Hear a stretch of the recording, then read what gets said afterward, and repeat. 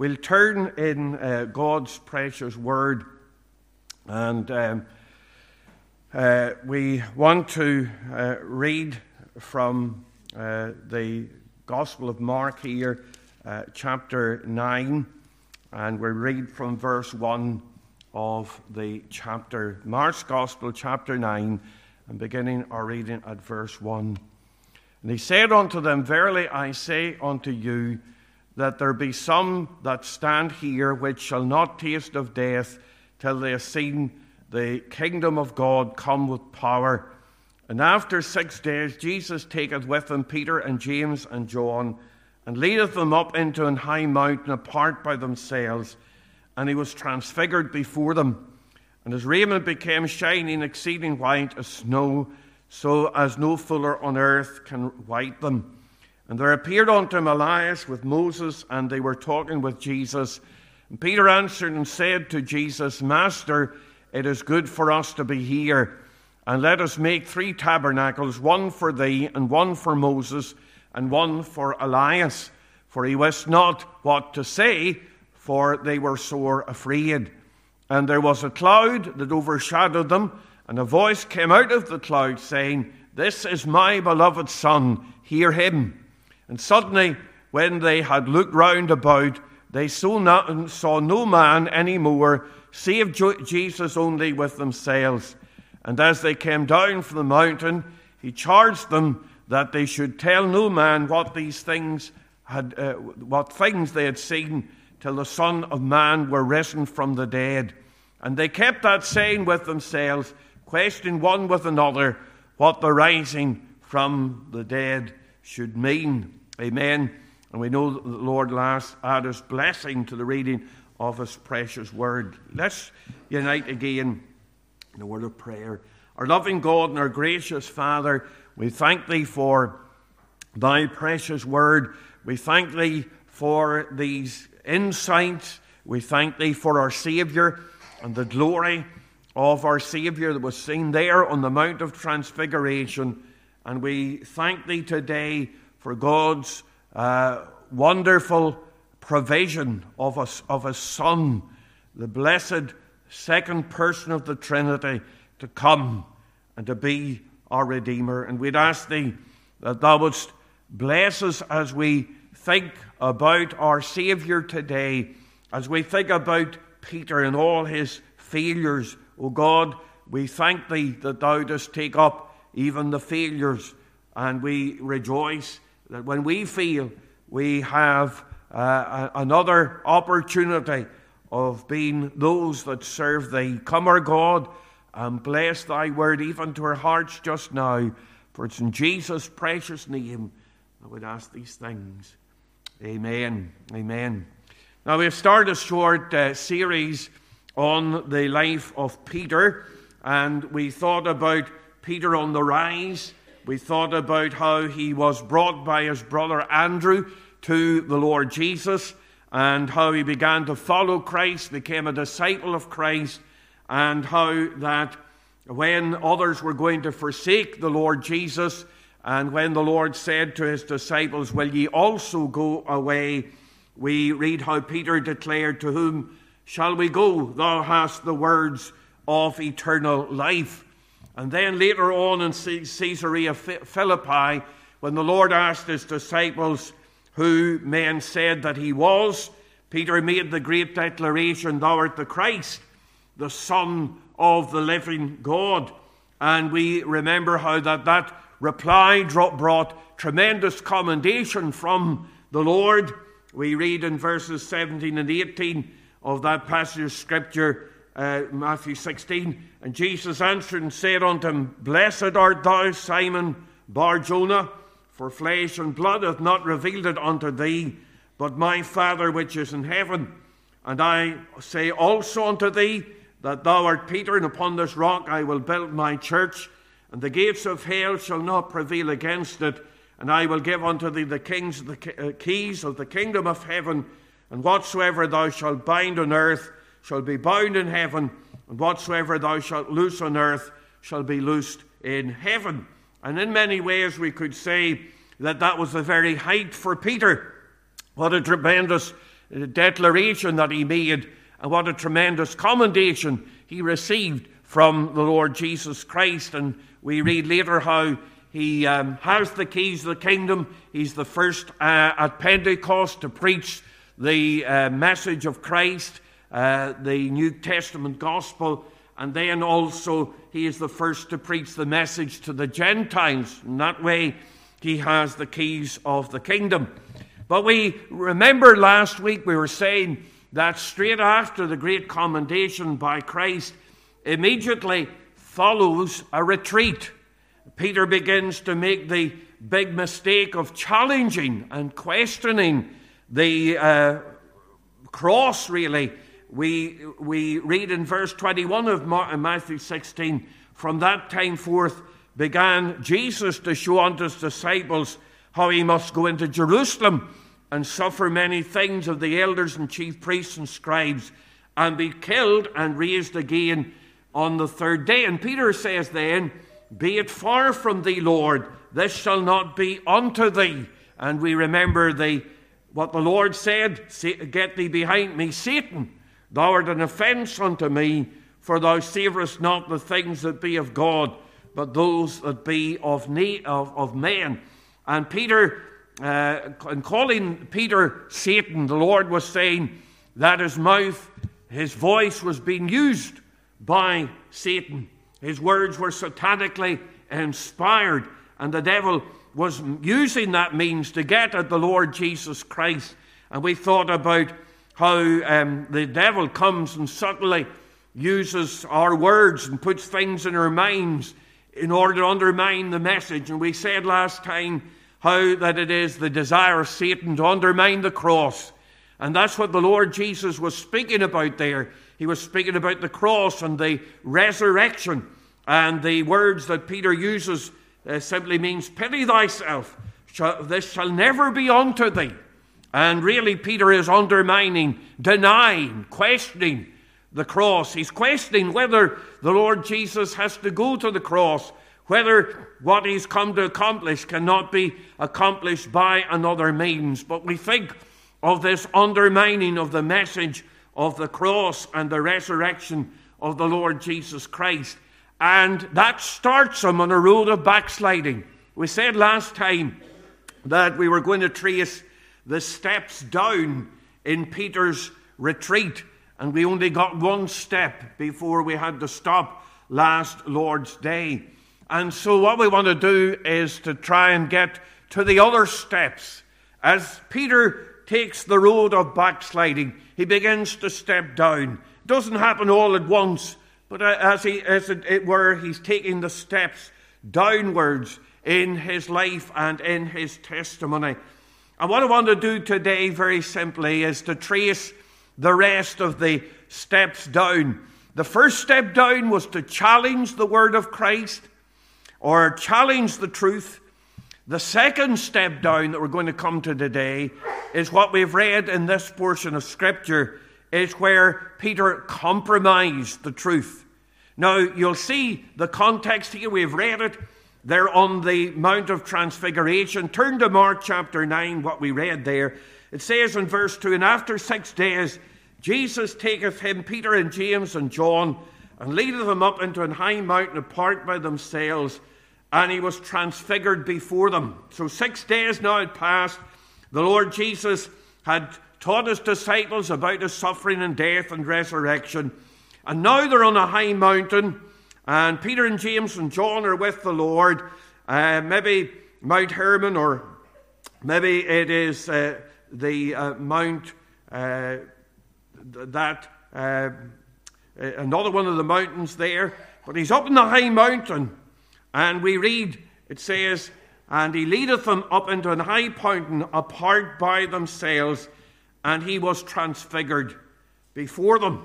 And his raiment then becomes white as snow, and something of the essential glory of the Lord Jesus Christ appears. And then, as they see something of the essential glory of the Lord Jesus, it says in verse 4, and there appeared unto them Elias and Moses, and they were talking with Jesus.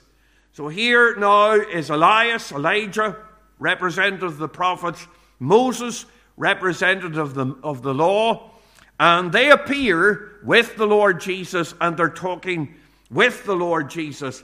And then it says in verse 5, and Peter answered and said to Jesus, Master, it is good for us to be here, and let us make 3 tabernacles, one for thee, and one for Moses, and one for Elias. So Peter now is wanting to honor these, what he says, tabernacles here. At the Feast of Tabernacles, the Jews would have made these temporary structures out of just branches of wood or out of straw. They would have been just temporary dwellings, but they were meant to commemorate the Passover or the going through the wilderness. So this was to honor what God had done in the Passover, but also as a means of remembrance. So Peter now suggests, make some of these tabernacles. One for Elijah, one for Moses, and one for the Lord Jesus. Now, for one thing, what that would have done is to slow down the Lord's going towards the cross. If they had stopped there on the Mount of Transfiguration to make 3 tabernacles and to dwell in them for some time, it would have slowed down our Lord's journey towards the cross. That's one thing.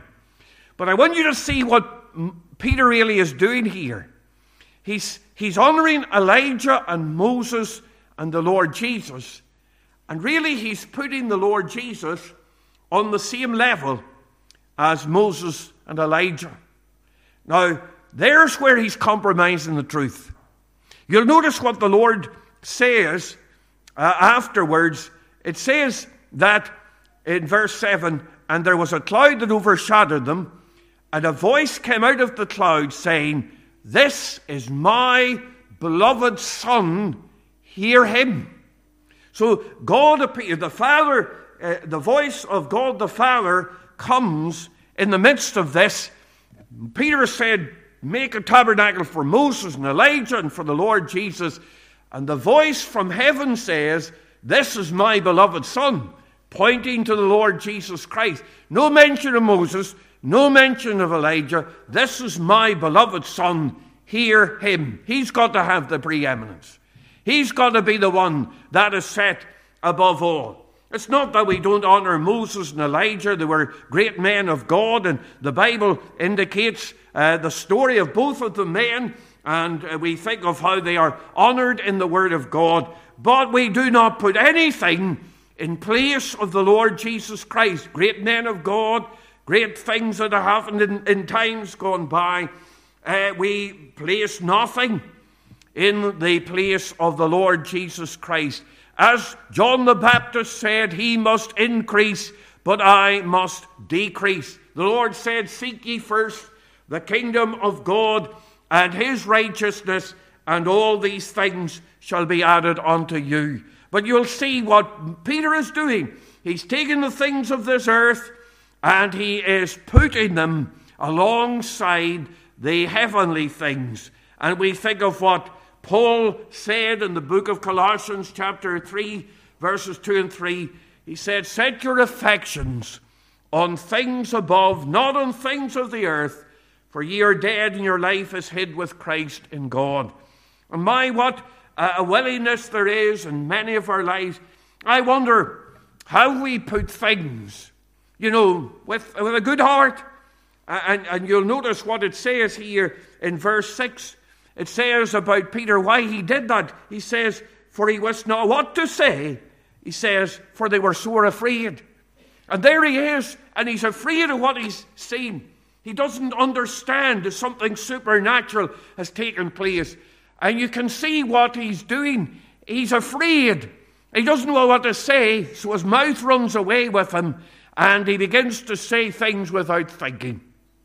And in an unthinking moment, even unthinkingly, we can allow other things to enter in. We can allow other things to have preeminence. And we can let earthly things take the first place in our lives. And you can see the way that Peter is really doing this unthinkingly. but he is compromising. He is really compromising the position of the Lord Jesus Christ, who ought to have the preeminence. Oh, I wonder today, are we giving the Lord Jesus Christ the first place in our lives? And you can see how easy it was for Peter, and you can see how easy it is for us just to let other things, when we're not thinking, when maybe things have come in to jolt us and to get us out of our way of thinking, we let other things in. But always we have to let the Lord Jesus Christ have the first place and the preeminence in our lives. So he challenges the truth. Then we see how he compromises the truth. But then I want you to turn over to Mark chapter 14. And this time, I want you to see how Peter contravenes the truth. Look at verse 32 of this portion of Scripture.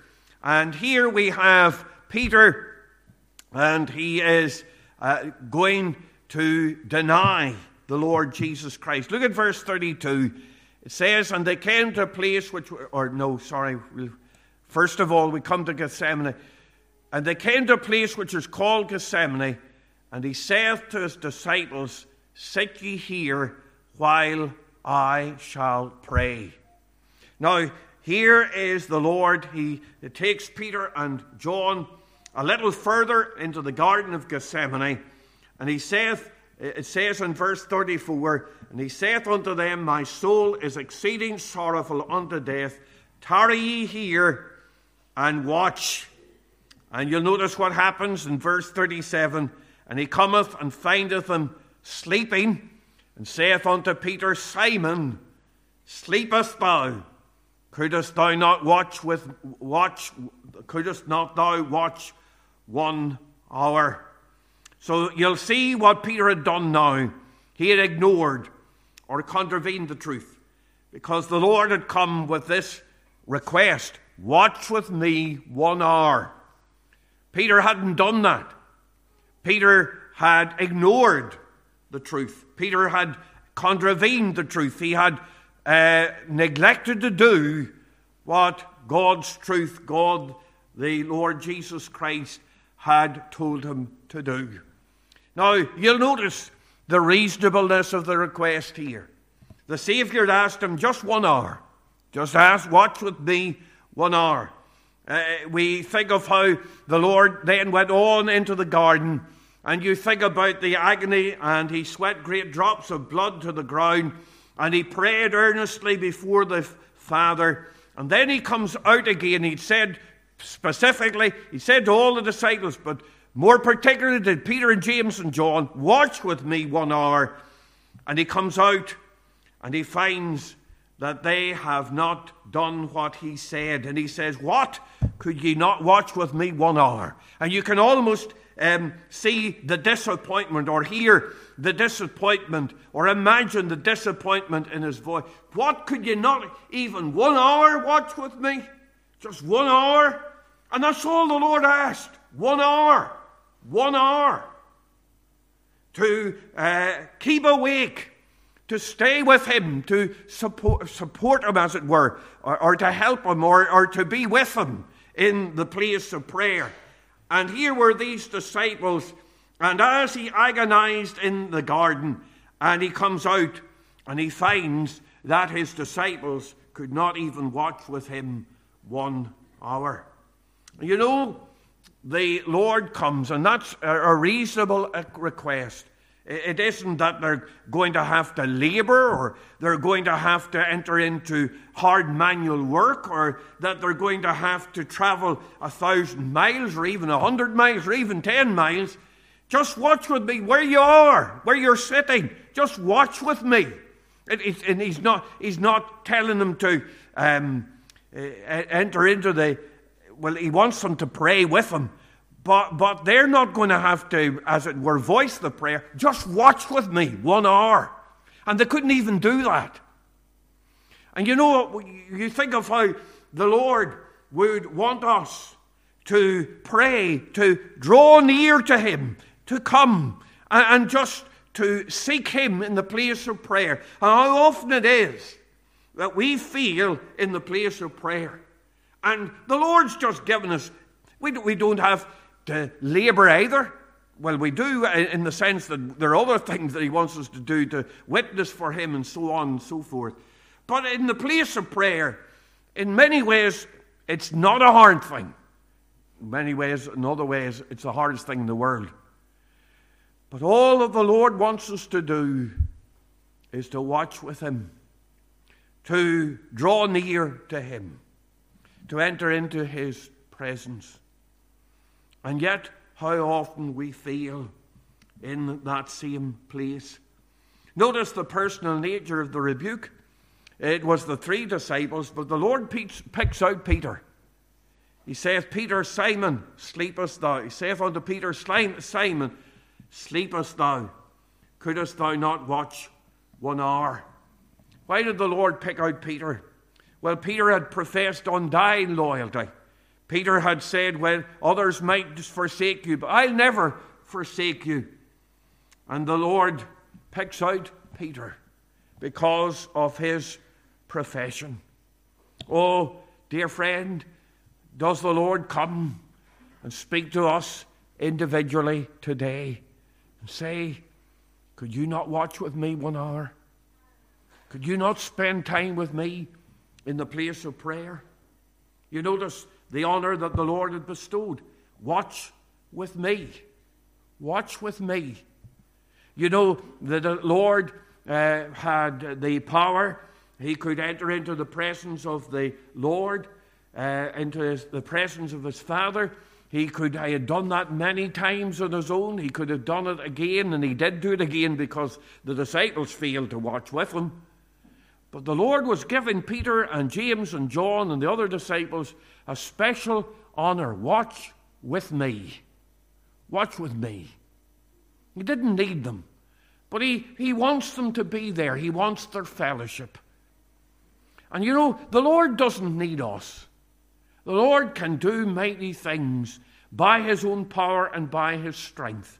The Lord can turn the world upside down. The world, he owns the cattle on 1,000 hills. He's able to do mighty things on our behalf. But he wants us to watch with him. He wants us to enter into the place of prayer and draw nigh to him. And I wonder, have we failed like Peter in that regard? He contravened the truth. And then he goes further. He contravenes the truth in another way, because as they're in the Garden of Gethsemane, we find that Judas comes with the soldiers in order to betray the Lord Jesus Christ. And there is the servant of the high priest there. And Peter takes the sword and cuts off the high priest's ear. In John 18:3, we read that they come with lanterns and torches and weapons. And we think of how Peter takes the sword, and in John 18:10 it says, then Simon Peter, having a sword, drew it, and smote the high priest's servant, and cut off his right ear. The servant's name was Malchus. And then it says in verse 11, then said Jesus unto Peter, put up thy sword into the sheath. The cup which my Father hath given me, shall I not drink it? And Peter is thinking about taking the kingdom of God by force. He is going to use force. He's going to prevent what is going to take place by using the sword. You know, the sword, force, in God's works, not ever going to work. We think of how Martin Luther urged his followers not to take up the sword. Unfortunately, some of them did, and it led to 100 years of war, or 30 years of war, and it scarred Europe because of that. But the kingdom of heaven is not advanced by force. Islam is advanced by force. That's how they have taken territory. That's how they have gone about it. They have slain people. But the kingdom of heaven is not taken by force. It is by the change of heart. It is by the spiritual work that takes place in the heart.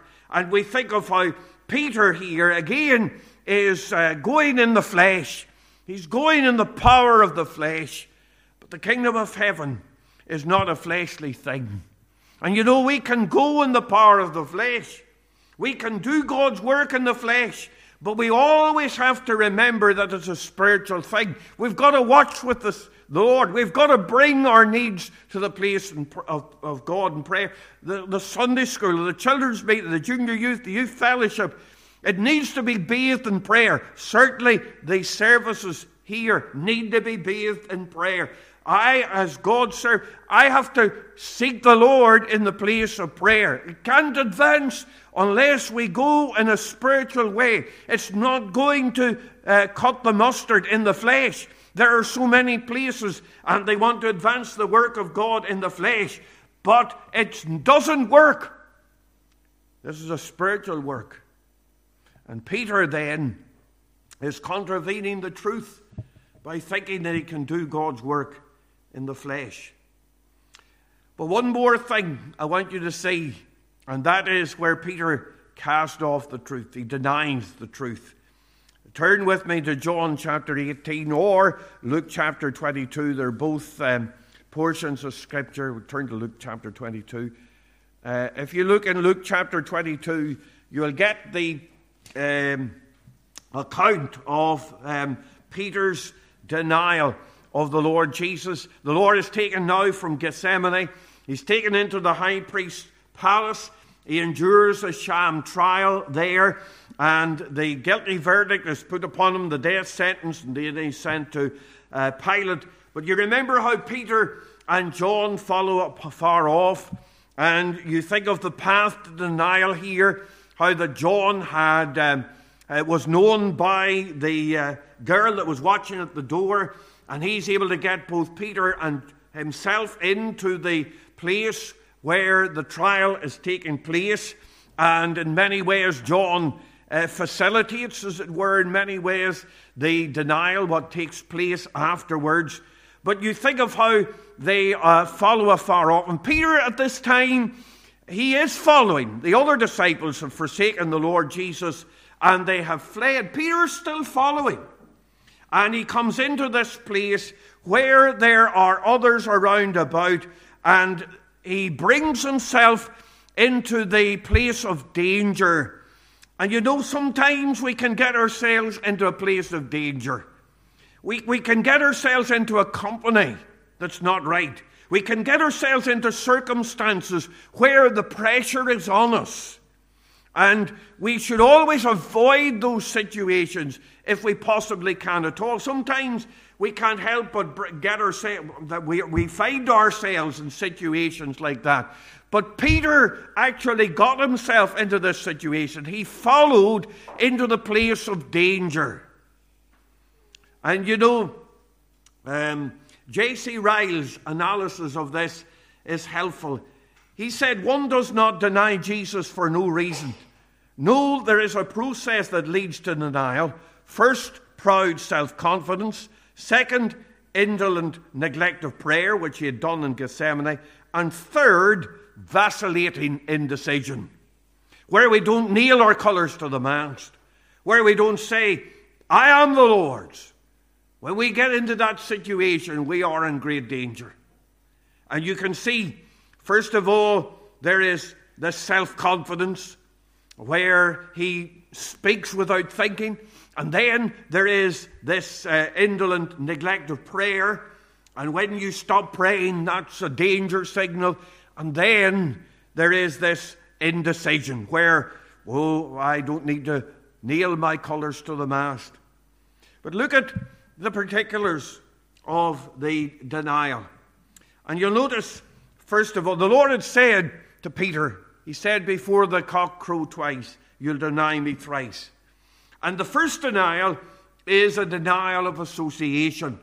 Peter sits at the fire in the courtyard, and we read in Luke 22 and 54 that he's approached by a woman. John 18 tells us that it was the same woman that kept the door. She comes up to Peter and she identifies him as one of the disciples. And you can imagine that she just didn't walk up to Peter and whisper that.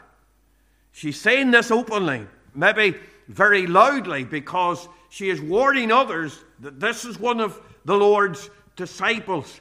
And Peter, without hardly thinking, immediately denies his connection with the Lord Jesus Christ. He's really saying, "What, you're crazy? No, I'm not one of them." And as soon as Peter makes his first denial, there's the sound of the rooster crowing. That ought to have alerted him. But Peter's not listening for the rooster. He's thinking about the danger that he's in. And you know, the point is about Peter here, he has got himself into this place of danger. He's got himself in among the wrong crowd. And in the wrong crowd, it's very easy to deny our association with the Lord Jesus Christ. And then, not only is there the denial of association, but there's a denial of discipleship. Peter's attempt to divert attention fails, and there's another girl, and she yells, "Thou also wast with Jesus of Galilee." And Peter denies the second time. And this time, the Bible says that he denied with an oath. That means that Peter swore before God that he did not know the Lord Jesus Christ.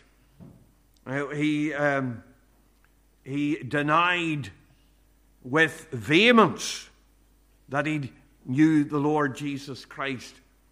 And here is a man who said, "I will stand by the Lord Jesus Christ. I will not fail." But here he is in the midst of all of this, and he's denying his discipleship. And I wonder if there have been times when we have done the same. We have said, "No, I am not a follower of Christ." We've kept our mouths shut when we should have said something. When there was that opportunity to witness to the Lord Jesus Christ, we have really kept quiet. In the midst of the attack upon the Lord Jesus Christ, perhaps, we have kept quiet. And there's been a denial of our discipleship. But the third denial was a denial of speech. They recognized the speech or the dialect of Peter, and they said that he was a Galilean. And this time it says, Peter said, "Man, I know not what thou sayest." But then it says in Matthew 26 and 74, "Then began he to curse and to swear, saying, I know not the man. And immediately the cock crew." Now, this doesn't mean that he's using vile or vulgar language, or that he even is using slang words. What Peter's doing here is worse than bad language. What Peter did here was that he takes the name of the Lord in vain.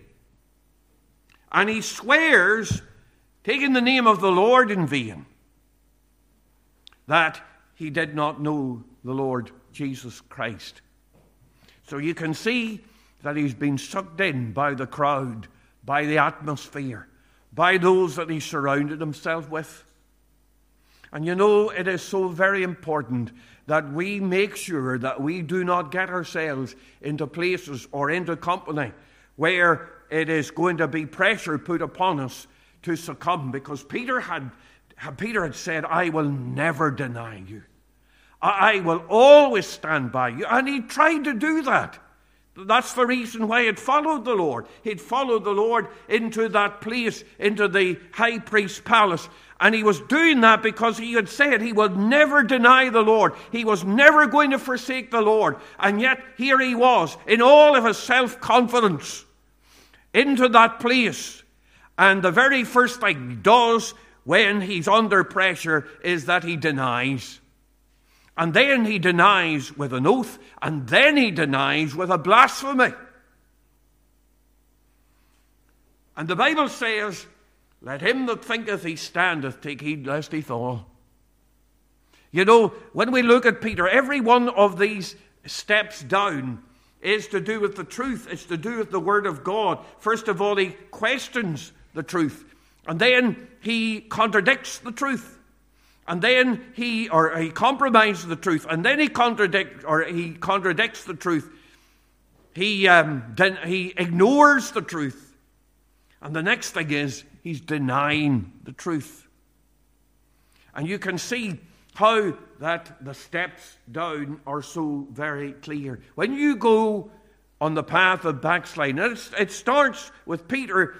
He's saying, "Thou art the Christ, the Son of the living God." And then, out of concern for the Lord Jesus, he's denying the cross. And the next thing is, because he's frightened, he's saying, he lets his mouth run away with him, and he puts other people on the same level as the Lord Jesus Christ. Now, you might think that those are small things. And yet, how very easy it is to go on the path downward. Oh, we need to serve the Lord with all of our hearts and souls. We need to serve the Lord with all of our strength. Peter is on the retreat, and our hearts and our lives can be in the retreat so very easily. And Peter stands here as a red warning sign. He stands here as something that God has set in his word, this great man, Peter. And yet he fails and he falls. And if he can fail and fall, so can we. And how much more do we fail and fall? But dear friend, even though he fails and falls, we're going to see that God is able to take him up and use him. But that doesn't make an excuse for his failures. And we need to be on the guard today, because the failures come in so very easily. It starts with the thought of Satan coming into his mind. And we think of how he acts like Satan. He uses the words of Satan. And Satan fires in the fiery darts. And it's so very easy to go on the wrong road and in the wrong direction. May God help us to stand for him in this day. And may we stand with a full heart and in full assurance of faith. May God write his word upon our hearts for his name's sake. Let's just close in a word of prayer. Our time has gone over. And let's just seek the Lord. And as we come today, may we see how easy it was for Peter to wander away. So very easy for us to do the same. And oh, that God will give us steadfast hearts to stay in the right place, even in these days. Our loving God and our gracious Father in heaven, we thank thee for thy precious word to our hearts today. We think of the warning of Peter and how he wandered away. And Lord, he did it in many ways out of good motives. In many ways it was to safeguard thee. And Lord, at times he didn't know what he was doing, and he followed on and got himself into the wrong company. Oh God, we see how very easy it is to fall. Help us, Lord, to be strengthened today. Cleanse us afresh in thine own precious blood. And Lord, make us instant in season and out of season for the Lord Jesus Christ. Part us in thy fear and with thy blessing now. Take us to our homes in safety and be with us throughout this day. For Jesus' sake, amen.